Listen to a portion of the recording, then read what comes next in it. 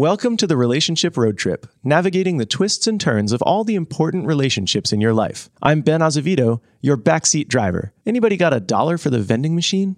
I'm Dr. Don Fernando Azevedo, clinical psychologist, executive coach, and voiceover artist, your navigator. And I'm Kim Azevedo, licensed marriage and family therapy associate, your mechanic. Which puts you, the listener, back at the wheel.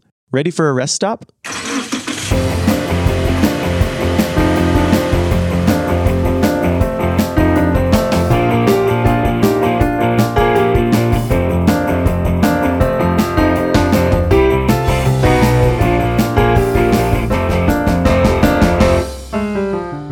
Today's quote is from W. Edwards Deming. Without questions, there is no learning. And we've gotten a ton of great questions from our road trippers. Today's bonus episode is going to answer 3 of them. Please remember, we are not providing advice or therapy with these answers. These answers are just another way of looking at the problem for you to consider and apply as you see fit. So without further ado, here's our first question. When a husband and wife are polar opposites on an important hot decision, like public versus private schools, how should they come to agree on which direction to go? Don, do you want to kick us off? Sure. So this really applies to any situation where 2 people have distinct and opposite points of view. This could be around politics. It could be around what kind of coffee to have in the coffee room at work. It can be anything that you have very distinct and strong feelings and emotions about. In this particular case, this can really drive a wedge between a husband and wife. So the first thing you want to do as soon as you notice that there are 2 really strong points of view is step back and say, for the service of our relationship, I'm going to set aside my point of view. I know it's going to be there. I won't forget it, but I'm going to set it aside so that I can really pay attention to what your point of view is. I want to listen first to understand, as Stephen Covey talked about in his 7 Habits of Highly Effective People. And when you listen, you have to allow yourself to be influenced by the intelligence, commitment, and passion of the other person. That doesn't mean you have to agree with them, but you need to open yourself up to see that their point of view has its own rationale, that it does make sense from their perspective. When you do that and you allow influence, you're going to become a much more influential person when you share your point of view. That doesn't mean that your point of view will prevail, because part of what makes this problem huge is that you want your point of view to prevail. You think you're right. I am right. And that attitude will push other folks away. All joking aside, this is a great tool to work through. Dr. John Gottman created this tool, which is called Dreams Within Conflict. And this is a tool used for gridlocked problems. Dr. Gottman refers to the gridlocked problems as being these problems that just keep coming up and they keep getting stuck. And you can't seem to figure out how to get through them or navigate through them. And these are kind of defined by being entrenched in opposing positions, getting stuck kind of like battering rams almost against each other and not really getting anywhere. So within this, you have to understand your own dream of why you have such strong feelings about your position, and then also understanding your partner's dream of why they have such strong feelings about where they stand. With this particular one of public versus private school, understanding why that's important. So and in this question, it is husband and wife. And for the husband, it may be that public school is important because they experienced amazing cultural diversity and the education was great. And it was a big learning experience as far as understanding the different dynamics of the public domain around them. And for the wife, private school might have been really important because of, I don't know enough about private school to give a good example about this. So private school may have felt safer, had less bullying in it, smaller class sizes. It can be anything. So recognize it doesn't even have to be just about schools. Whatever your dreams are have something to do with the history you have and the beliefs that you hold and the emotions you're experiencing about those beliefs. Right. And Gottman gives some examples about deeper level dreams that might help in trying to understand this. So a dream might be getting your priorities in order, dealing with what it means to be who you are, a sense of honor, a sense of adventure, consistency with past adventures. All of these are different dreams that we may hold close to ourselves in the position that we stand in during these arguments or during these problems. So if you want to know more about this particular tool, you can look at John Gottman's book called The 7 Principles of Making Marriage Work. The key, though, here is to truly care about the point of view your partner has. If you demonstrate that care and open yourself up to influence, it is highly likely you'll find a pathway through this. I think our listener wrote that they were set in their decision. And it sounds like that might be something they need to consider a bit based on this tool, that you need to be willing to be influenced at least a little bit. And you really need to be willing to listen to the other person and understand deeply where they're coming from. Yes. And this is a person that is very important to you. So it's really important to listen to them and to understand why they feel the way they do. And not just important to you, also important to the children who are going to be educated in either private or public schools. This is definitely a hard decision. It is a hard decision. And here's one of the gifts and challenges of being married. And that is, you don't get to make decisions by yourself anymore. Well, I have a cool tool on understanding why you feel certain ways and understanding how to create a compromise in this dynamic. So again, Dr. Gottman, creating awesome tools out there, developed the compromise circles, which we will have a PDF of on our resources page, but it looks kind of like a big donut. I like donuts. I like donuts too.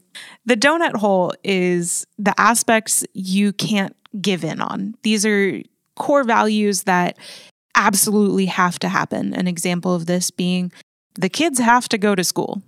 Period, end of sentence. That's where we're at. And then the compromising circles. So the actual donut itself. Sorry, Papa's cheering me on for having figured out that it's the donut. The donut itself is what you can compromise on.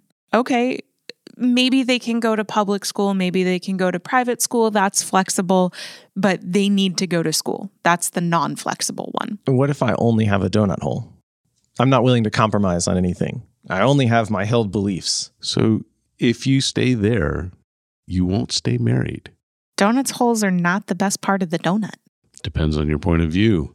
But the reality is, if you are uncompromising, it's very likely that you won't be able to sustain the marriage. So marriage is about two partners engaging together to accomplish something neither of them can do by themselves.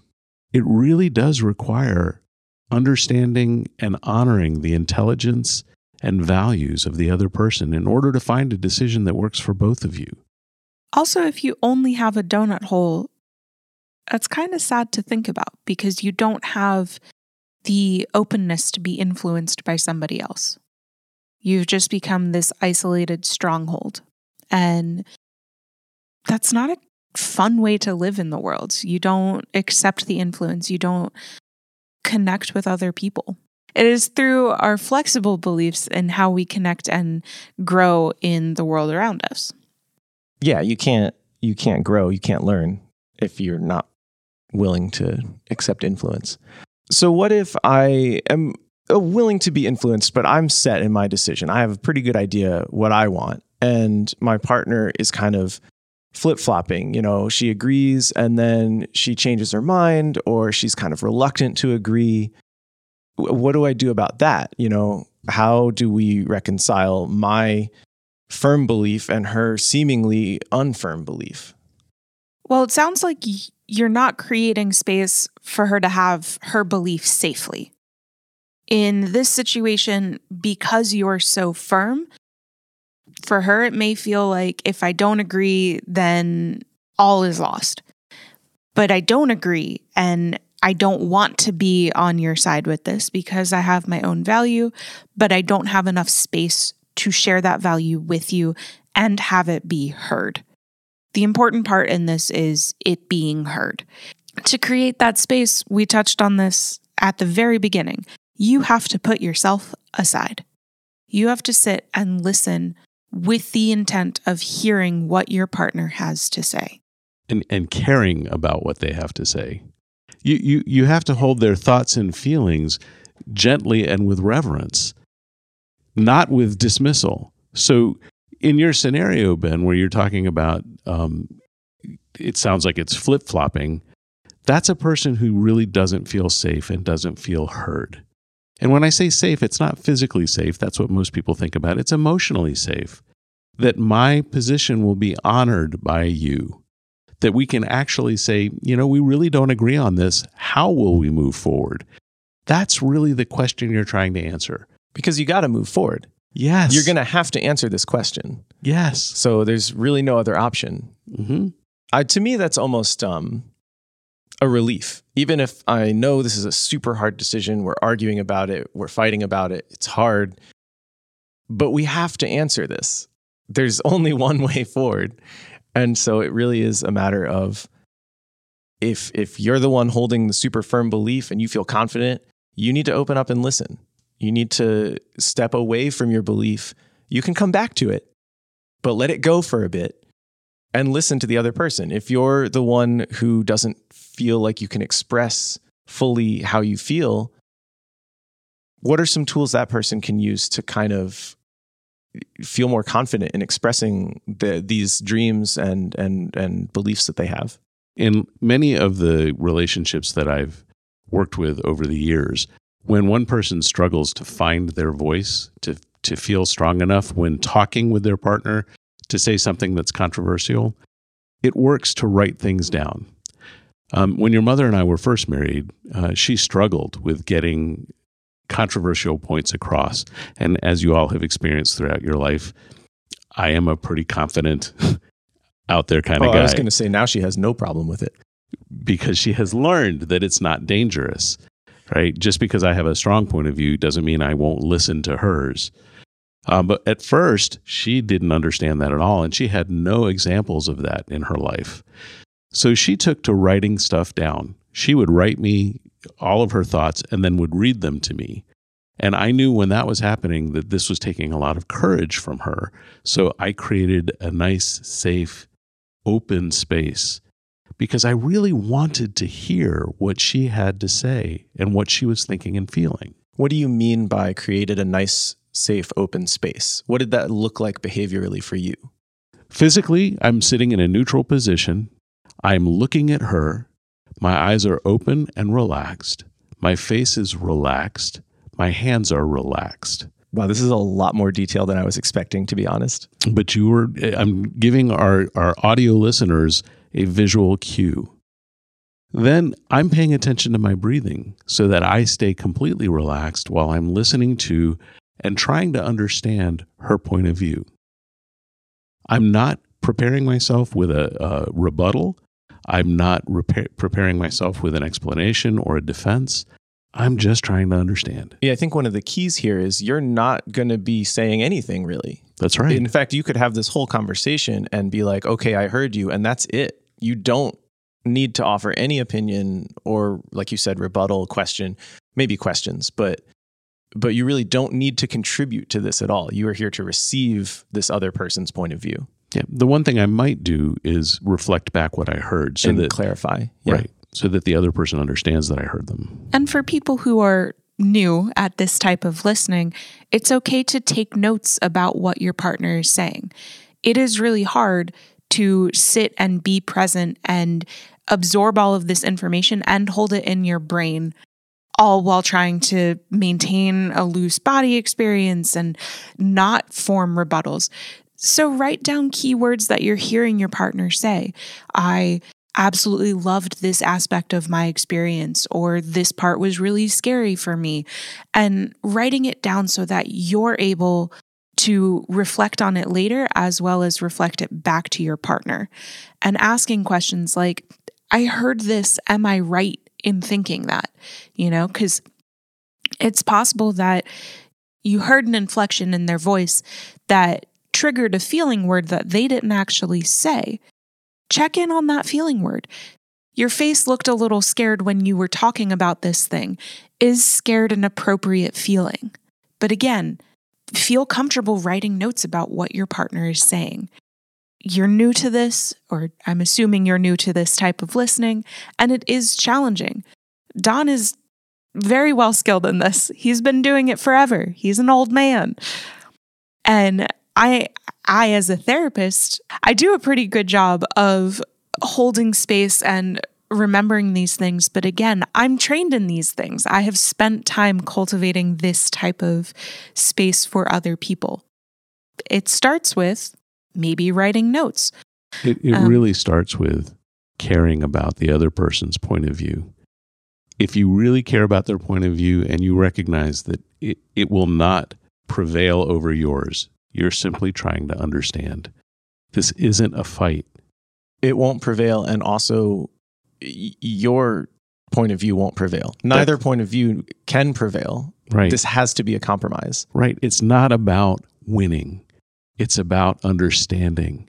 If you make it about winning, everyone loses.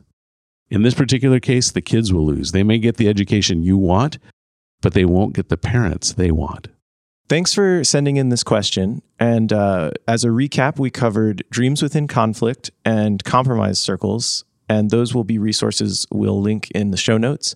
And just remember, like Don said, it's about caring about the other person, creating a safe space where they can express their beliefs and their values, and reaching that compromise together. So, are you all ready for the next question? Yes, sir. Let's go. Woohoo! Okay. Our next question is, can you talk more about the nature of work relationships, particularly when the dynamic shifts after a peer becomes one's boss? Ooh, tricky. Tricky. So this is a difficult and very common situation.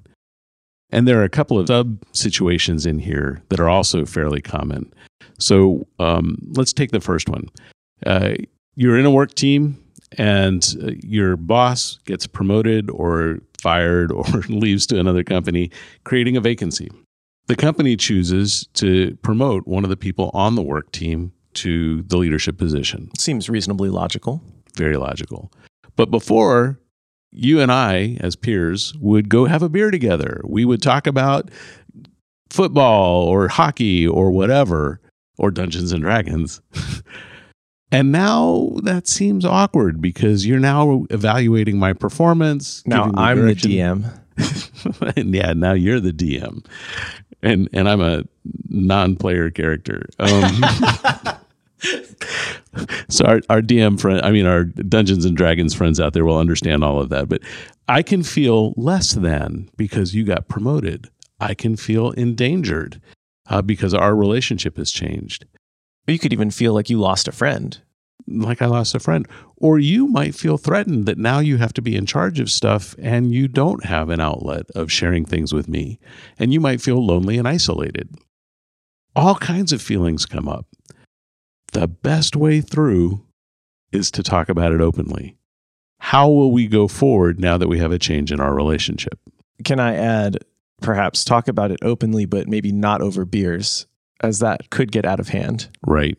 Not over any substances. Yeah. Beers, marijuana, CBD. Openly and soberly. All right, so let's go back. When that kind of thing happens, really having an open conversation about how are we going to relate to one another moving forward? How does this make sense? And it may be that one aspect of our relationship is sacrificed. Maybe we're less friendly because now we have a more important business relationship. But it's also possible that we can maintain the friendship and the business relationship. It's likely that it's going to change in some way, though. That's Yes. just the reality of it. That's very And that's true. hard. Change is always hard. So even if you are able to navigate that smoothly, it's going to be uncomfortable. So let's go with the second scenario, which also happens a lot. We are team members. Boss leaves for whatever reason. They're looking at the team members for filling that slot, and both people wanted the leadership slot, but only one gets it.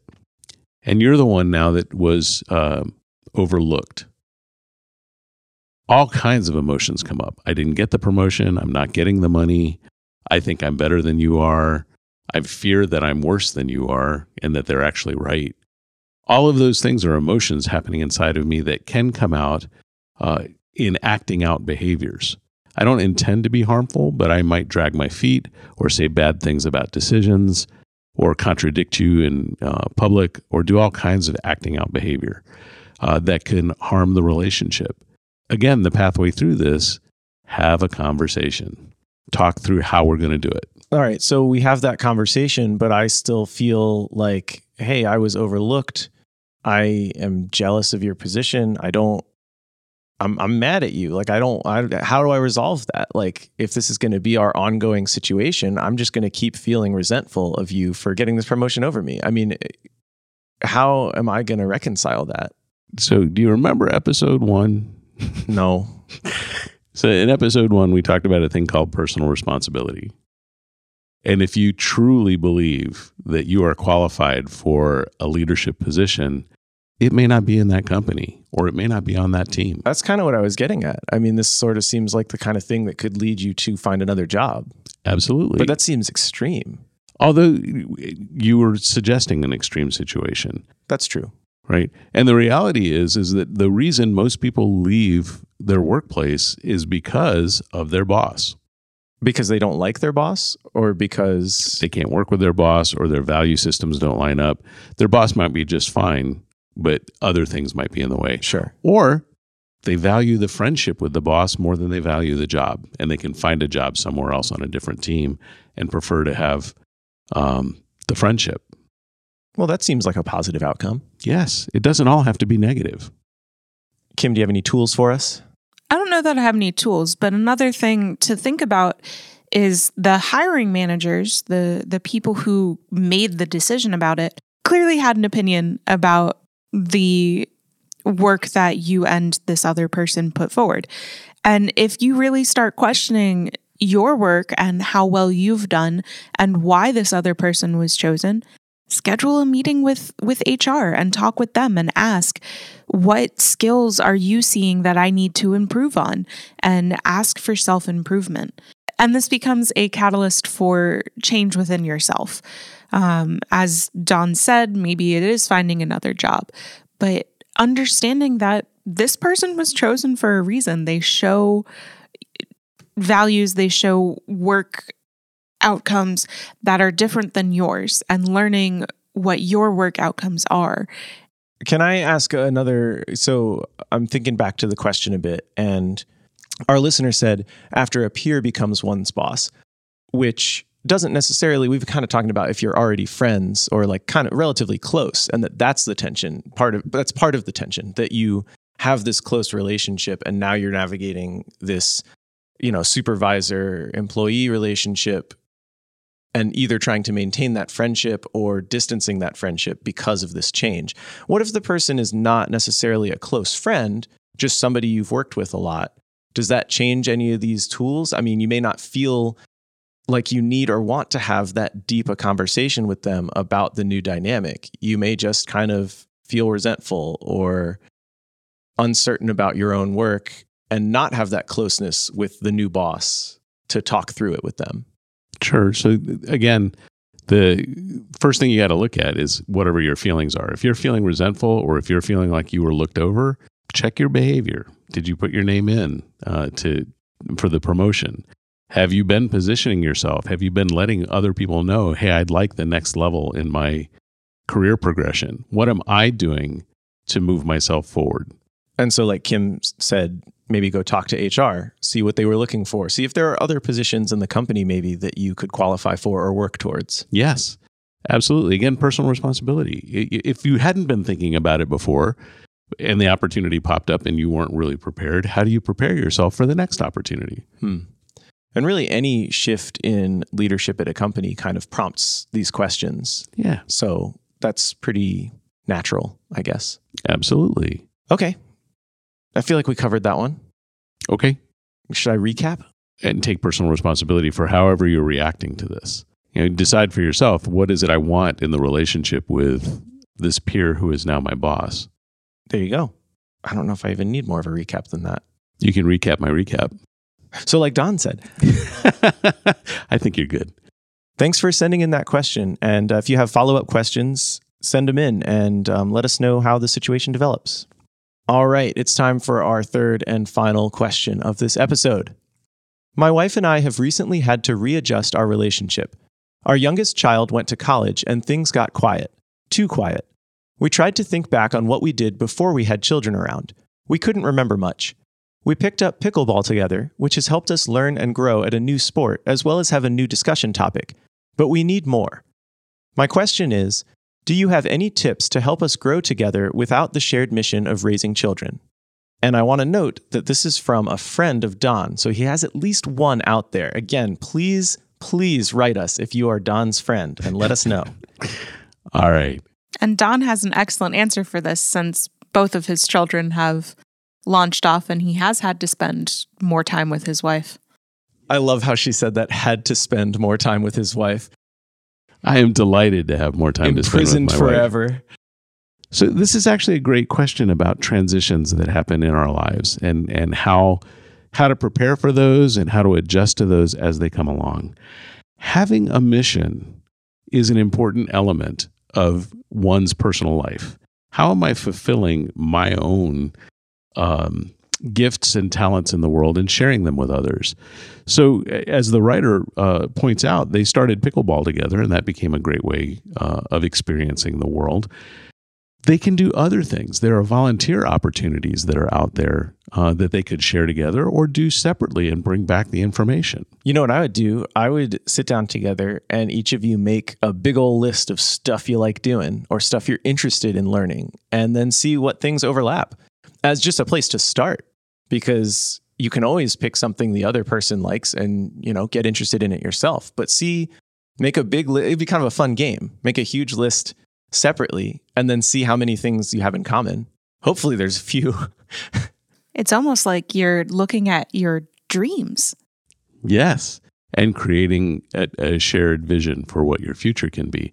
There are also resources that are out there. So the community centers and most of the cities have programs for adults that you can go learn pottery or other skills. Photography is a big one. There are, like here in North Carolina, in Raleigh, at the McKimmon Center at North Carolina State University, there is a whole program of education for older adults. You have to be 55, I think, or older to go to these. The program is called OLLI. We can probably put a link to that in the show notes as well. Yes, and they cover all kinds of things. They do really interesting things. One of the courses they offered, I'm still working full-time, so I couldn't do this. They read an author who primarily wrote about situations in Chicago, and then they took a road trip to Chicago to visit the buildings and places that he described in the books. That sounds cool to me. There was another one that taught Spanish, and then they took a trip to Costa Rica together. Lots of different courses like that will expand your thinking. I think an important part to notice in this is having overlapping things is wonderful. Having that shared time together is great, but also making sure that you're doing things that are separate, that you're still maintaining that individual identity outside of the couple. And that brings in new conversation, right? Coming back at the end of the day and eating dinner together and talking about like, oh, we did this cool photography trip in downtown Durham. And, the other person is talking about the plants that they planted in the community garden. Different things that you can talk about and share excitement and dreams about for the future, as well as occasionally having these things that you do together, like learning Spanish and going to Costa Rica. That does sound really fun, and I'm kind of salty that I can't do that. Enough said. Yeah, I think that covers it. I can't speak to this situation from any personal experience. I'm not anywhere close to this part of my life. But to me, I think it seems like a really exciting time of life. You have the freedom to go explore, and that's a beautiful thing. It can be a wonderful time of life if you've maintained your marriage through raising your children. A lot of couples raise their kids, and when the last one goes off to college, they look across the breakfast table at one another and go, "Who are you, and why am I still here?" So it can also be a super challenging situation. It sounds like our listeners off to the right start, though. Yes. Finding a shared activity is a great first step. Keep doing it. Find more stuff, and find, like Kim said, some separate activities as well. And if you find yourself looking across the table saying, "Who are you and why am I still here?" engage in the process to discover the other person. Really answer the question and find out. You may find a very lovable person lives in your house. Thank you to everyone who has sent in a question so far. If we didn't get to your question, we hopefully will get to it soon. And it's really great to have some real world examples to apply these tools to really talk through how you could work through these problems together. And we hope you all get something useful out of our thoughts and the tools that we can provide for your questions. We're going to try and answer more questions during our regular episodes, so please keep writing in. Let us know what you want to talk about. If we cover one of your questions, write in again and let us know if you were able to apply some of the tools we suggested, or if you have follow-up questions, anything like that. We'd love to know how it's working out for you. So that's it for this rest stop. Time to hit the road again. We'll see you next week. Thank you for listening to the Relationship Road Trip. We hope you enjoyed the episode, and we want to know what you think. So write to us at questions@afpsych.com. You can also support the show by rating and reviewing us on iTunes or subscribing with your favorite podcast app. You can find more episodes of the show at relationshiproadtrip.com or wherever you download podcasts. The Relationship Road Trip comes out every Wednesday at 7 a.m., so don't forget to tune in next week. The Relationship Road Trip is brought to you by Azevedo Family Psychology, where they are dedicated to helping you create a life worth celebrating. You can learn more about their services at azevedofamilypsychology.com. This podcast is produced by Bear Cave Audio. Bear Cave Audio provides a range of audio services, from original composition to podcast recording and editing. To learn more, go to bearcaveaudio.com or email ben@bearcaveaudio.com. Until we meet again, may the road rise up to meet you. May the wind be always at your back, and may the sun shine warm upon your face.